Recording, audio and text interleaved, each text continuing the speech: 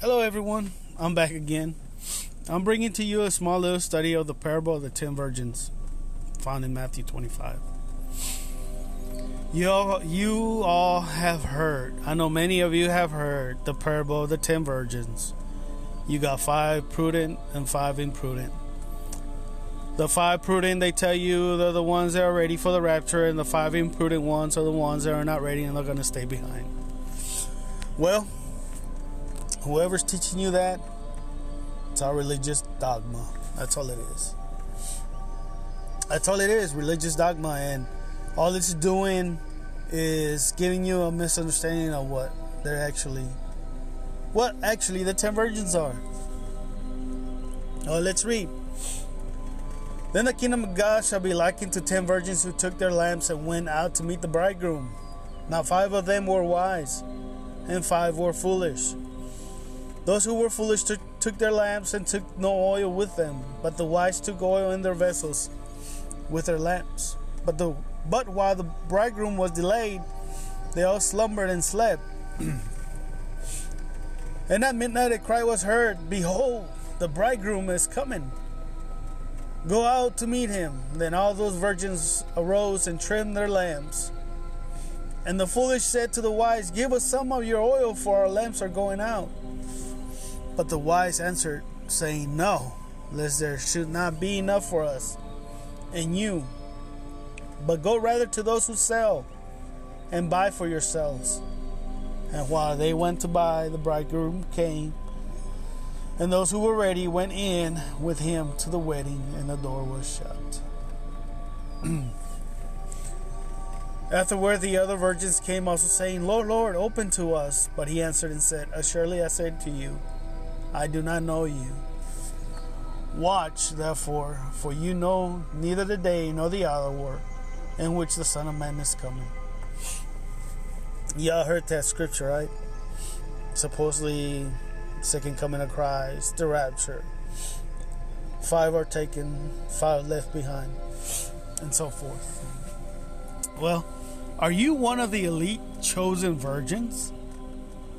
Of course, we all have heard sermons, tons of sermons about this from this passage, almost inevitably laced with fearful admonitions about being ready. I want to suggest to you and demonstrate briefly from the Bible this is not an event in our future, but it was an event in their future.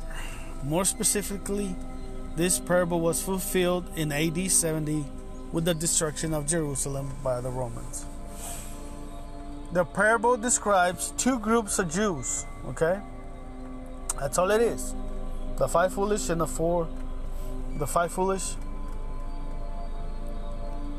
What were they? The 5 foolish. Excuse me. Okay. The 5 foolish and the 5 wise. Okay. So I want to suggest to you and demonstrate briefly that from the Bible, that this is not an event in our future. Okay. So this parable describes 2 groups of Jews. Did you know that Matthew was written to the Jewish community? In fact, I heard once that there is a Hebrew copy of this gospel that probably predated the Greek translation. As such, it is filled with emphasis on the coming kingdom, on the fulfillment of Jewish scriptures and tracing Jesus' Jewish genealogy. It is also the reason why some passages say kingdom of heaven instead of the parallel passages in the other gospels which say kingdom of God. Heaven was a substitute word to avoid breaking the commandment of using the name of the Lord in vain, a particular Jewish practice. The kingdom of heaven is not the same as going to heaven when you die. It was a description of the transition into the kingdom age. So this group of 10 virgins represent the wise Jews who either embraced and were ready for the coming of the kingdom era and the king who brought it. Or those foolish Jews were either apostatized from the faith or who refused to trust Christ and fell prey to the Roman armies that would surround the city. This is why Jesus said, "He who endures to the end will be saved." Those who didn't apostatize from the faith would be delivered, saved from the persecution coming from the unbelieving Jews and from the coming apex of the tribulation of being caught in the city. Jesus specifically said in 24:15 verse 18, therefore when you see the abomination of desolation spoken of by Daniel the prophet, standing in the holy place, whoever reads, let him understand. Then let those who are in Judea flee to the mountains. Let him who is on the housetop not to go down, take anything out of the house, and let him who is in the field not to go back to get his clothes. In other words, Jesus was saying proverbially in the midnight hour passage, watch. Because the wise ones can't do that for you. You have to pay attention to your own light. Don't consult the opinions of others. Believe what Jesus has said. It is in fact the same idea of separation, wise and foolish, that Jesus keeps teaching in a number of his parables, such as the wheat and the tares. It was this separation that John the Baptist said in Matthew 3, verse 10 and 12, was now beginning and would soon be thrown into the fire of Jerusalem's judgment. And even now the axe is laid to the root of the trees. Therefore every tree which does not bear good fruit is cut down and thrown into the fire. His winnowing fan is in his hand, and he will thoroughly clean out his threshing floor and gather his wheat into the barn, but he will burn up the chaff with unquenchable fire. Therefore, the point of Jesus' parable about the bridegroom is not about Christians in the future who don't have enough oil of the Holy Spirit. It was about the light of truth. It was about the wise who trusted Christ and built their house on the rock, so when the storm came, their house wasn't washed away. Is there a delay of his coming? Many recognize that Matthew 24 is a description of the destruction of Jerusalem in AD 70, but some suggest that as Jesus begins to speak these parables in chapter 25, he is teaching a 2,000-year delay in a separate coming after the Roman siege. For instance, Jesus does say, but while the bridegroom was delayed, they all slumbered and slept. And again in the next parable, after a long time, the Lord of those servants came and settled accounts with them. We often forget because our dispensational friends have given us wrong glasses to look through, that the parables say he returned to the same ones in the same generation who slumbered and slept and settled accounts with the same servants he left. Did you notice Jesus said, watch therefore, for you know neither the day nor the hour in which the Son of Man is coming. Jesus was saying that the kingdom would not come in fullness until a delay of 40 years. In fact, in Matthew 24, he said just this, surely I say to you, this generation will no means pass away till all these things take place. Just as Jesus predicted, exactly a one generation delay, 40 years, passed between the cross and the coming of Jesus in the destruction of Jerusalem and deliverance of the believing Jews. AD 30 to AD 70. That is why Jesus made an earlier point in Matthew 24 verse 8, and he said, take heed that you, Peter, James, and John, not be deceived. For many will come in my name, saying, I am he, and the time has drawn near. Therefore, do not go after them. He warned them against people claiming to be the Messiah, coming with premature predictions of the end of the Old Covenant age. So they knew there would be a delay. It was not a delay into thousands of years, or it makes the warnings to them irrelevant. It was only a delay within that one generation. Eventually, as they saw the signs, Paul, and like every other New Testament writer, would write in Romans 13:11 through 14, and do this, knowing the time, that now it is high time to awake out of sleep, and now our salvation is nearer than we first believed. The night is far spent. It is almost the midnight hour. The day is at hand. Therefore, let us cast off the works of darkness, and let us put on the armor of light. Let us walk properly as in the day, not in revelry and drunkenness, not in lewdness and lust, not in strife and envy, but put on the Lord Jesus Christ, and make no provision for the flesh to fulfill its lusts. The consistency of Scripture amazes me. Did you know that Jesus placed the marriage supper and the destruction of Jerusalem at the same time. Matthew 22:6-8 says that the rest seized his servants, mistreated them, and killed them. The king was enraged. He sent his army and destroyed those murderers and burnt their city. Then he said to his servants, "The wedding banquet is ready, but those I invited did not deserve to come." Let's not forget that Jesus told the Jewish leaders at his trial in Matthew 26:64, "It is as you said, nevertheless I say to you, Caiaphas, hereafter you will see the Son of Man sitting at the right hand of the power and coming on the clouds of heaven." Jesus' very clear words were that they were going to be alive when he came in the clouds as a divine Son of Man spoken of in Daniel 7. He even told his disciples that they would be prosecuted by those same apostate Jews and barely get through Israel preaching the gospel before he came again in their lifetime. Matthew 10:23 says, "When they persecute you in this city, flee to another. For surely I say to you, you will not have gone through the cities of Israel before the Son of Man comes." So once the city was surrounded by Roman armies, the door was shut and locked. The separation had taken place. As Peter said in 1 Peter 4:17, "For the time has come for the judgment to begin at the house of God, Jews believing and unbelieving. If it begins with us first, what will be the end of those who do not obey the gospel of God?" See that? What will be the end of those who do not obey the gospel of God? Obey the gospel of God. It doesn't say obey the law of God. It doesn't say obey the commandments of God. Sorry. So there's much more to say, but hopefully that will draw your attention away from a fearful expectation of not having enough Holy Spirit, of missing a rapture, or that only a few will be saved. The worst of these futurist interpretations is that only about 50% of Christians will be ready. For a great article on Jesus' statement that few will be saved, please, for that article, I will post it on my website and you can read it. Okay?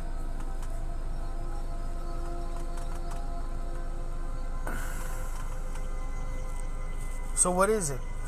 Are we only to believe? Mark 5:36, "Let me ask you a question. What part did you play in raising Jesus from the dead, separating him from our sins? What role did you play delivering him from the pains of death?" Acts 2:224. "What did you do to declare Jesus justified?" 1 Timothy 3:16. "After carrying all your sin away, did you declare him holy, or was it the Spirit?" Romans 1:4. "What role did you play in opening the heavenly sanctuary in the clouds so the Son could be received? Or was it totally God's work, his victory?" There's a reason Jesus said only believe. Only is a limitation. Only is a boundary. He doesn't need your help. The Father already totally saved his Son from it all, so he does not need your help. In fact, he included you in Christ's death, burial, and resurrection without your vote. He included you in Christ's work before the foundations of the world.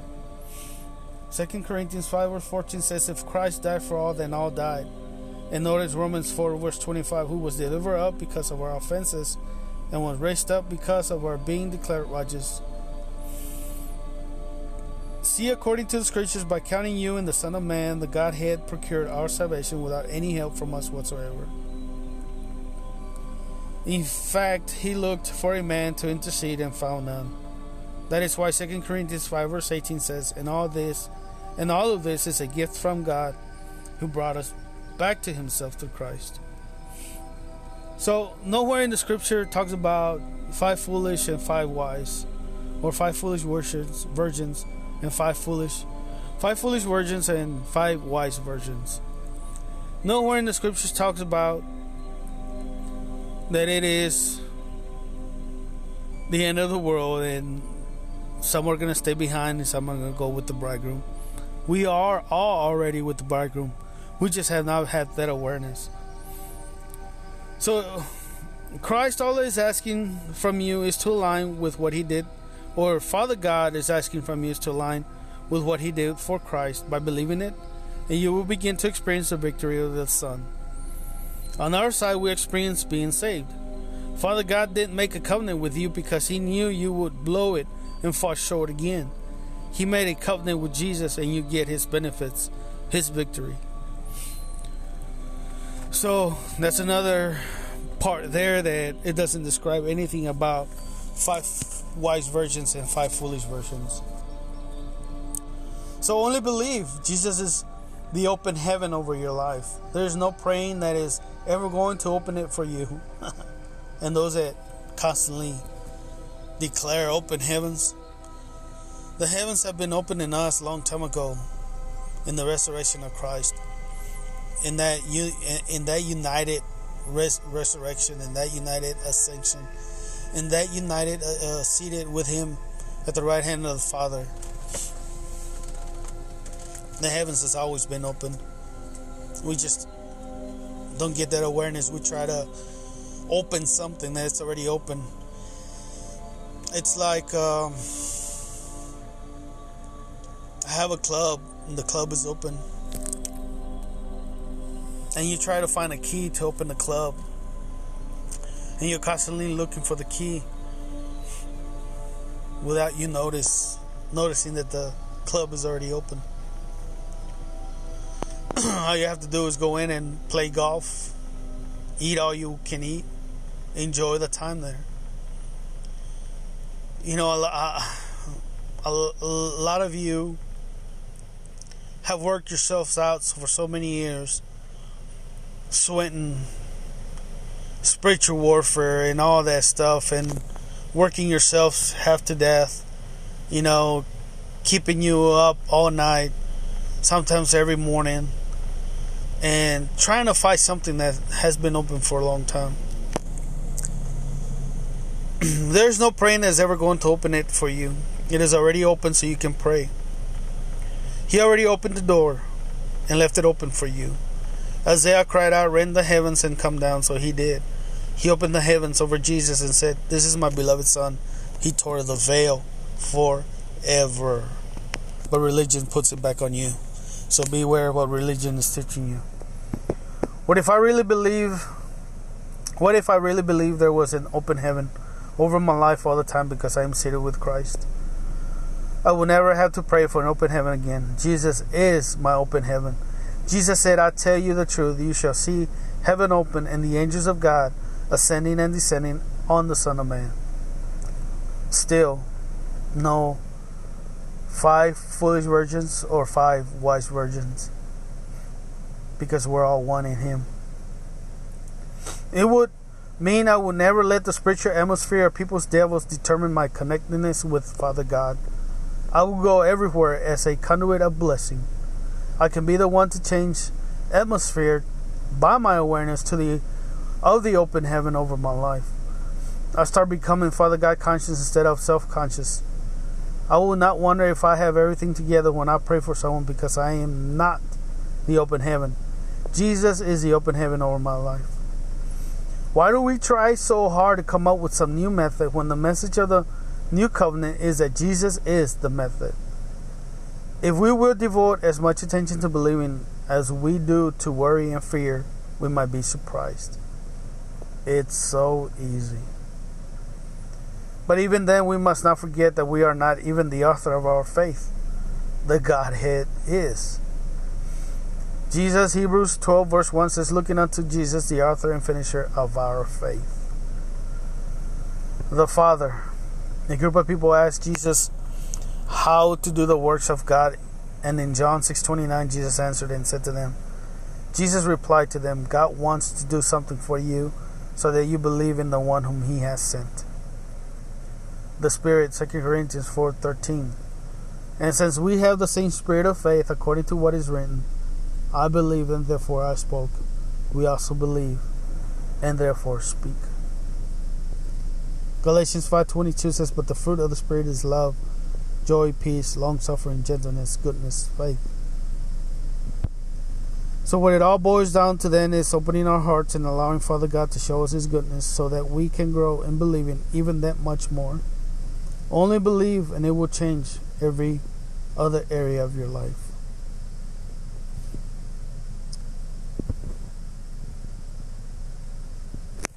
The parable of the 10 virgins. It happened in AD 70. It's not a future thing. It's not coming.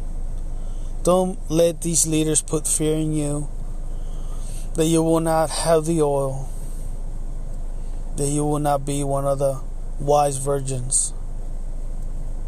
Father God, through Christ, already married you. Jesus and you are one. As He is, so are you. Stop listening to all these end-time liars. I'm telling you, stop listening to them. Listen to the Spirit within. Ask Father God. If you don't believe me, ask Father God to show you. Ask Father God to give you that knowledge of knowing, realizing, ascertaining from the truth of who He is in you and you in Him. Meditate in this. All I'm asking for you not to leave your church, but to ask God to give you that spirit of wisdom, of knowledge, that will put you in the awareness that you are that tree of life. You are the Holy Spirit through Christ. You are the body of His temple. He abides in you and you in Him. He will never leave you nor forsake you. His health is within you. If His health is within you, you are one. It's your health. Father God is the fullness of the Godhead in you. You and Christ are one. You and Father God are one. Holy Spirit is one, which is you, in you, within you. Be the fruit that people need outside. Don't be another fearmonger telling them they're going to go to hell when they die because of what they're doing. Go back and listen to my other podcast. Does sin even exist? Listen to that. Meditate on it. And if you need healing today, Jesus and myself, because I don't have the power, Jesus does. We declare healing over your body. But we ask Father God to show you who you are in Him. You are in complete health, in complete wholeness. If you cannot see that, that means religion is killing you. Religion is the letter of the word, and it's killing you. You keep listening to the letter of the word, and it will bring you death. And that is declared in the word. The letter of the word brings forth death, but the Spirit of the word brings forth life. You want life in you? You want healing over your body? Stop listening to the letter of the word and start listening to the Spirit of the word, which will bring life to you, to your members, to your body, to your eyes, to your mind, to your heart, all your organs. It'll bring life. So I ask today, meditate on this. Meditate and stop listening to fear mongers. Those that put fear in people, all because the Vatican owns our religions, and that's what the Vatican wants from every single church that has been opened, and it's a 501c3. Every church that's a 501c3, they gotta be teaching what the Vatican wants you to be teaching. That's why they have those seminaries. That's why they have those Bible colleges. They're all run by the Vatican, and they all teach the same thing, the letter of the word. And that's why the church has not prospered. She's beautiful. The church is beautiful, but it has not prospered. Why? Because of religion. Because you have not understood who you are in Christ and who you are in Father God. You want to prosper? You want to receive healing over your body? Meditate. Ask Father, how close are you? Ask Father to show you who He is. If He is whole, you are whole. If He is righteous, you are righteous. If He is holy, you are holy. You are a son of God. You were born of God. You were born from the loins of God. And if you don't believe me, search the Word, search the Scriptures. It tells you right there and then, we are born of God, born from above. Oh wow. That's mighty and that's strong. So we, Jesus and myself, we say, receive your healing now. Receive understanding now. Receive the truth of the gospel now. May you have a blessed day. If you want to contact me, my number is 713-309-9505. 713-309-9505. Again, this is Pastor Casares with Godly Divine Ministry. If you enjoy these podcasts, be ready, because I'm coming with a strong one. It's a meatable, palatable of the Word. This is not for milk drinkers. This is for meat lovers, the ones that chew the cud.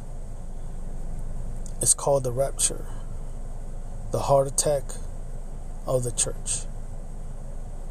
So until then, I'm coming with maybe 6-7 parts of the rapture study. Come and enjoy, because it will be fulfilling. Until then, we bless you, and may Father God make you see and make you hear what the Spirit is saying.